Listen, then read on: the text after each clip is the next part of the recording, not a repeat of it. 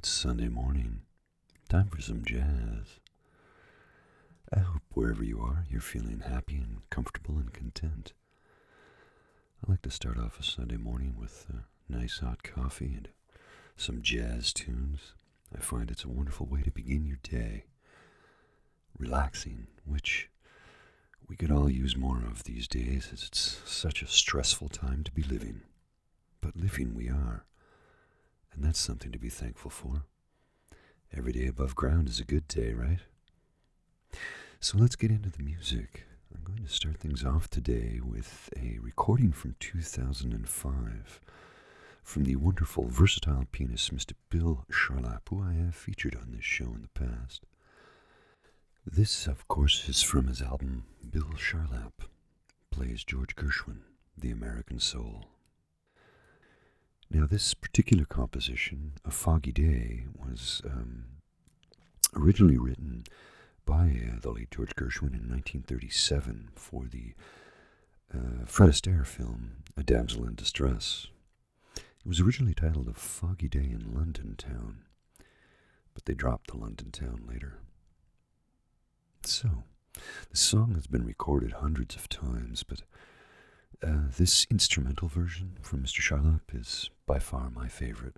So, please enjoy this. Mr. Bill Charlap, A Foggy Day.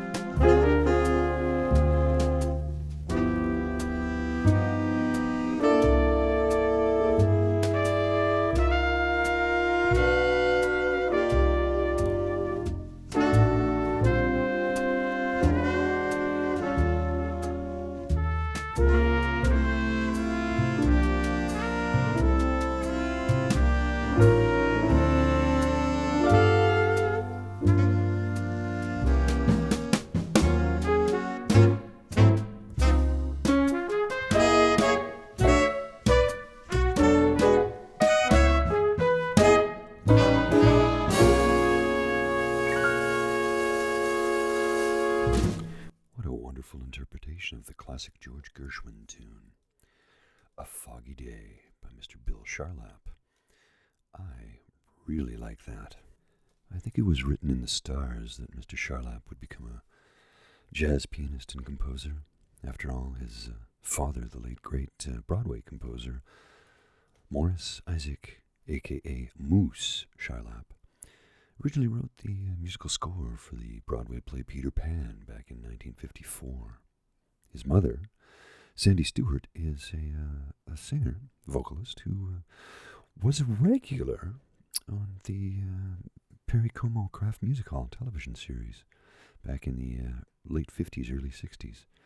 She had a hit back in 1962 with My Coloring Book. Of course, Bill went on to record 2 albums with his mother, Love Is Here to Stay in 2011 and Something to Remember in 2013. Quite the musical pedigree on Mr. Charlap, as he's been recording since 1991, so a 30-plus year career. As a leader and co-leader of bands, he's also worked as a sideman for the last 3 decades as well, approaching his 4th decade, as he is only a couple of years older than me. He was born in 1966, so he's 54. He'll turn 55 in October of this year. He produced an album, it's called The Silver Lining, The Songs of Jerome Kern, with Tony Bennett, and that was awarded the Best Traditional Pop Vocal Album at the 58th Annual Grammy Awards. That was in 2016. The magnificent Mr. Bill Charlap, both a great player, great composer, and wonderful musician. He's married to Renee Rosnes, who I have featured on this show in the past. She herself is an incredibly accomplished musician, pianist, and Canadian. Okay. Moving along, we're going to jump back in time to 1964 for the hard bop classic, A Love Supreme, recorded at the Van Gelder Studio in Englewood Cliffs, New Jersey. The magnificent, late, great John Coltrane, featuring McCoy Tyner on piano. This is the seminal work from John Coltrane.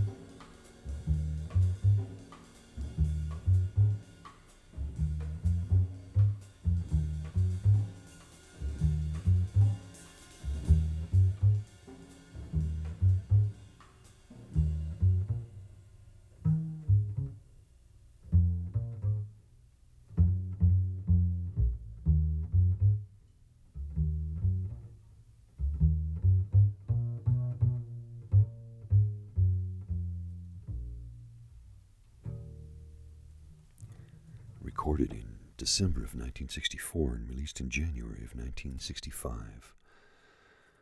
John Coltrane's masterpiece, A Love Supreme. Now, what you just heard was part one, Acknowledgement. It is a four-part suite written in the through composed style, which means that if you listen to the album, it's a relatively continuous, non-sectional or non-repetitive style. Now, of course, there were breaks because that's how records are composed, put together, of course. That was recorded at the Van Gelder Studio in Englewood Cliffs, New Jersey, and is often thought of as the sort of the founding note behind acid jazz. It's been described as modal jazz, avant-garde jazz, free jazz, hard bop, and post-bop, all on one record. Pretty incredible. The entire album was recorded in one session on a single day. Now, I was lucky enough to see McCoy Tyner a few years back. He passed away last spring. He had been quite ill. I don't know what the actual cause of death was, but he was almost 90 years of age, so he did have a very long and fruitful life. Of course, this record, A Love Supreme, has been noted to be not only John Coltrane's absolute masterpiece, it is one of the greatest albums of all time in recorded music, period. That is across all genres and all styles. It's rare for a jazz album to receive such high praise, and yet it's deserving of it. There is one comment that I read by a critic from a few years back, and I completely agree with this statement. This is Martin Gayford. He's a jazz critic, and he says this, and I have to quote it because I think it's important. If a listener is in the mood, the record is simply majestic and compelling. If you're not in the mood, it's interminable and pretentious. Now, I can't argue with that because I absolutely do love the record. But there have been times when I've put it on and I had to stop. I had to put a stop to it because I just wasn't in the right frame of mind to sit back and enjoy it for what it is. It's a very complicated album, and it's influenced basically everyone in the rock and roll milieu, believe it or not.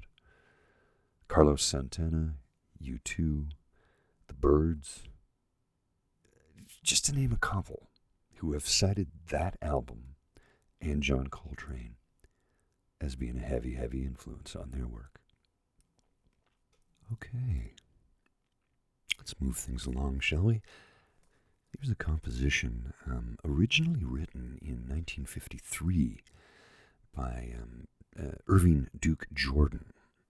It has become a jazz standard, of course, and this is probably the seminal version of the song. At least in my mind, it certainly is. From their 1954 recording, this is Jordu by Clifford Brown and Max Roach.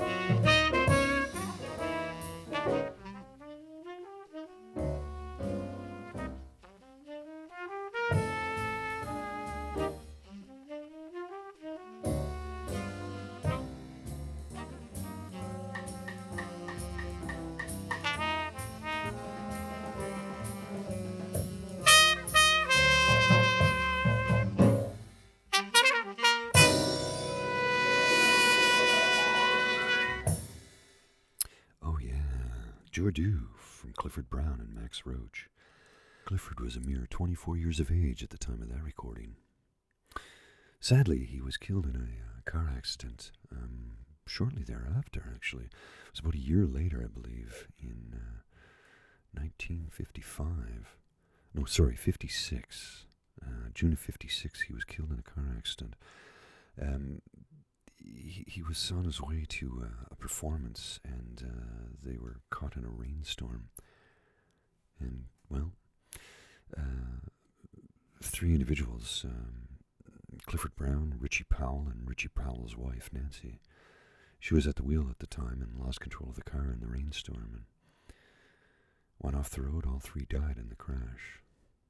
Sad story is, Clifford Brown was, he stayed away from drugs and he was not fond of alcohol.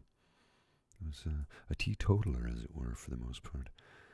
So he tended to be a profound influence on Sonny Rollins, who was recovering from heroin addiction at the time. Clifford was said to have influenced Rollins to the point where Rollins felt, he showed me that it was possible to live a good life, a clean life, and still be a good jazz musician. Now, of course, Max Roach is one of the most influential drummers to have ever lived. Absolutely a player's player in jazz. Pioneer of bebop, and worked with some of the greats, Coleman Hawkins, Dizzy Gillespie, Charlie Parker, Miles Davis, Duke Ellington, Thelonious Monk, Sonny Rollins, just to name a few. An absolute master behind the kit. He passed away in 2007 at the age of 83, after a very long career. He started recording, I think, initially in 1942? At the age of 18. Long career. Great musician. And thankfully we still have the recordings to keep their memories alive, Okay. This next composition is from the 1966 album. Well, released in 66, recorded in 64. By the great saxophonist, the late Joe Henderson. This is from the album Inner Urge, and this particular composition is titled Isotope. This one really swings. I hope you enjoy it as much as I do. Isotope from the late great Joe Henderson.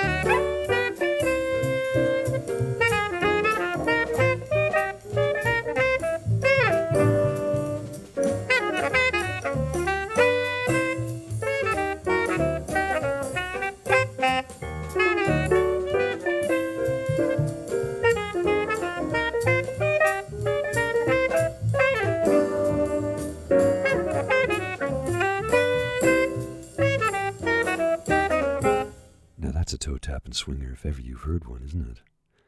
Oh, yeah. Featuring the late McCoy Tyner on piano and Elvin Jones on drums. From the album Inner Urge, as I said, recorded at the Van Gelder Studios in Englewood Cliffs, New Jersey.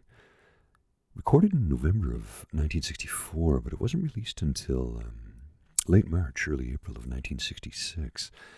Now, I don't know why the delay, but the music business is complicated. Both McCoy and Elvin Jones at the time were members of the John Coltrane Quartet.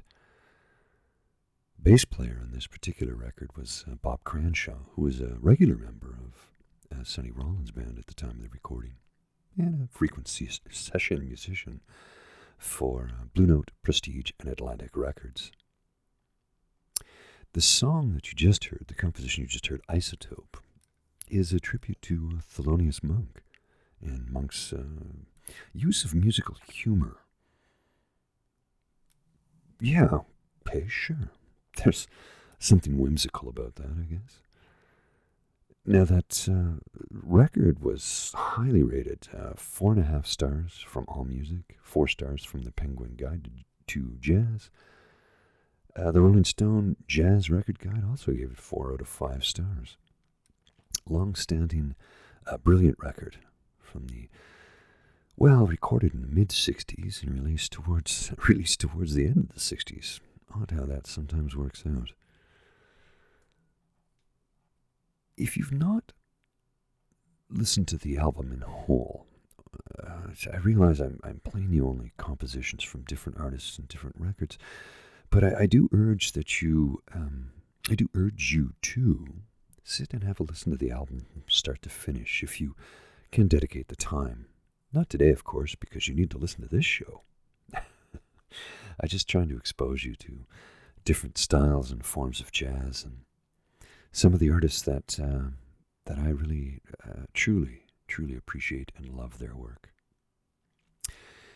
That being said, one of the seminal influencers for anybody in jazz, anybody who's come before, anybody who's come after, I should say. My goodness, Paul, tripping over my tongue once again, as I often do on a Sunday morning.